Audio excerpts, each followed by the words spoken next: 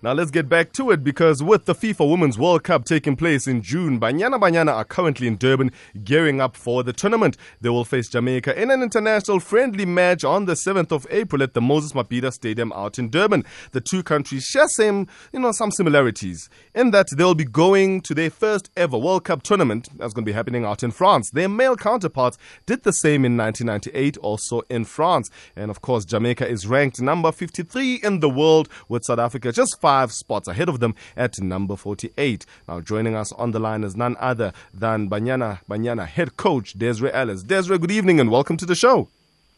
Good evening, Lilo, and welcome to the listeners. Thank you so much for joining us. Firstly, take us through the Cyprus Women's Cup there and how it actually helped you with the preparation ahead of this World Cup. Well, let's start with the Netherlands and Sweden. We said that we were going to use those 2 games as well as the Cyprus Cup, which is 4 matches, to have a look at our squad. But nonetheless, you always want to go out and do well. We didn't get the results we wanted, though, but when we look at the stats, we were happy from what we got out of the tournament. We have also an understanding of what other players can do, because most of the times, the so-called regular players play. Anything can happen in any game and any tournament, and we want to make sure that we know what we have in the squad, and for that, that was key. You look at the Finland game, we could have gone 1-0 up at halftime. We didn't score. We then ended 2-2. Korea DPR at 5 shots on goal. They scored 4. We had two, we scored none.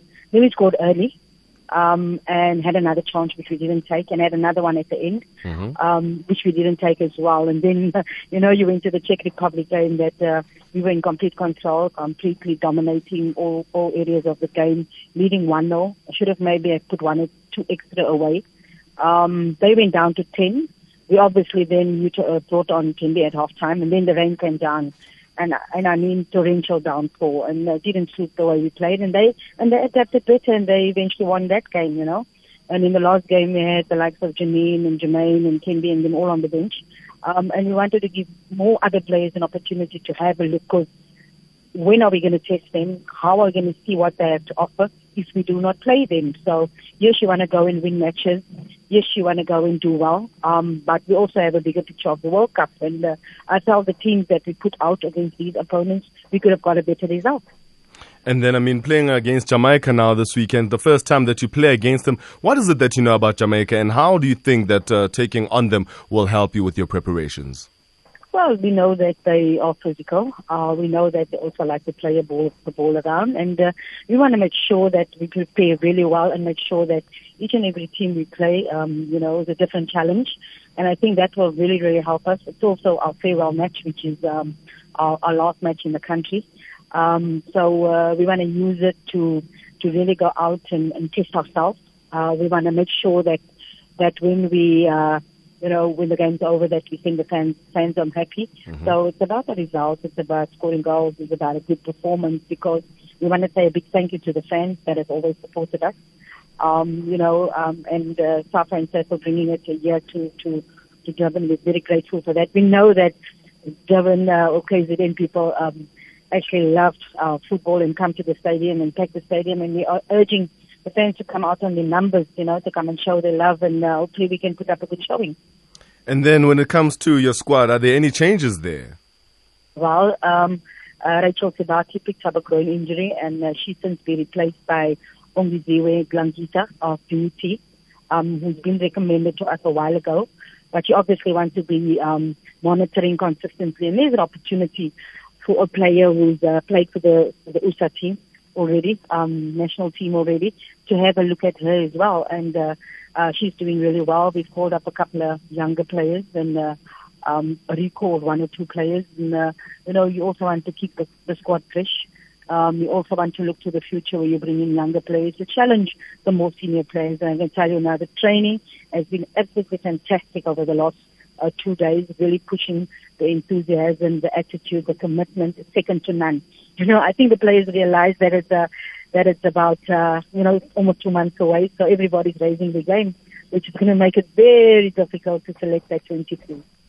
And then, when it comes to squad selection, it happens a lot as well with Bafana Bafana, where whenever the coach puts out the squad that they've selected, the question always revolves around the criteria used to select the players that the coach goes with. Tell us about your criteria in terms of what criteria do you use in terms of selecting players that you are selecting for the national team currently?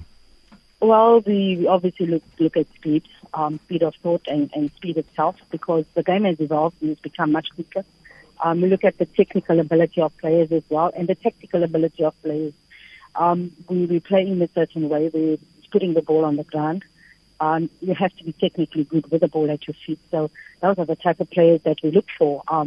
And because that is the way we play, players that are mobile, because of the way we want to pass the ball around and share the ball around. And those are the key criteria as well that we do look for. So we're happy with the players that we've chosen. And now it's up to the players, to go out on the field and perform. And then, when it comes to other opponents that you're going to be playing against, are there any other opponents that you're looking to tackle before the big showpiece, which is the World Cup? Well, after Jamaica, we go to the USA in May. The world champions and the number one ranked team in the world. We've played them before, so it will be another big challenge for us. And that's important, that the players get to consistently play at a higher level to test themselves. So the games at the World Cup is going to come thick and fast against very highly ranked technical and tactical good teams. So we want to make sure, and possibly another friendly, which hasn't been confirmed yet, around about the 1st of June, while we are in France busy preparing. And then, then it's a few days away, but we're looking forward to the game on Sunday. As I said, it's going to be a different challenge, and we always need to challenge ourselves in a different way. And then, your opponents out in the World Cup, there's the likes of Spain, there's China, as well as Germany. Just your knowledge of them. It's not going to be easy. Spain has evolved their women's team.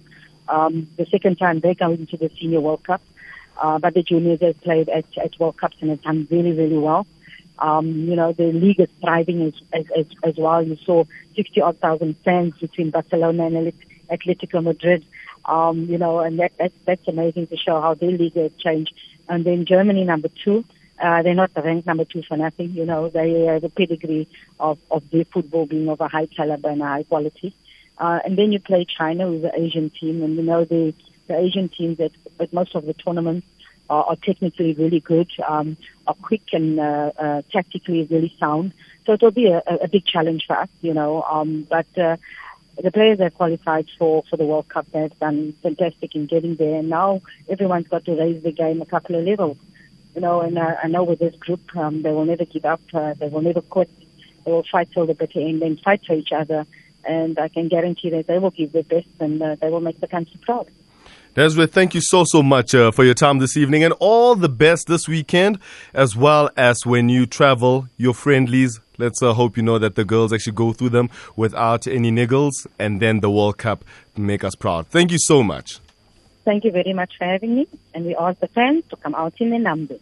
That is the coach of Banyana Banyana, Desiree Ellis, there, talking about their friendly against Jamaica that's going to be happening at the weekend. And then, of course, their preparations for the World Cup. And just also, she has been keeping an eye as well out for the opponents there in the World Cup, which is Spain, China, and Germany. And she knows what to expect there. She knows that it's not going to be easy, but you know that Banyana Banyana, they've got the necessary fighting spirit, and all they need from us as a nation is their support. You are on Marawa Sports Worldwide with myself, Lelom Zaka, right here on Metro FM and Radio 2000.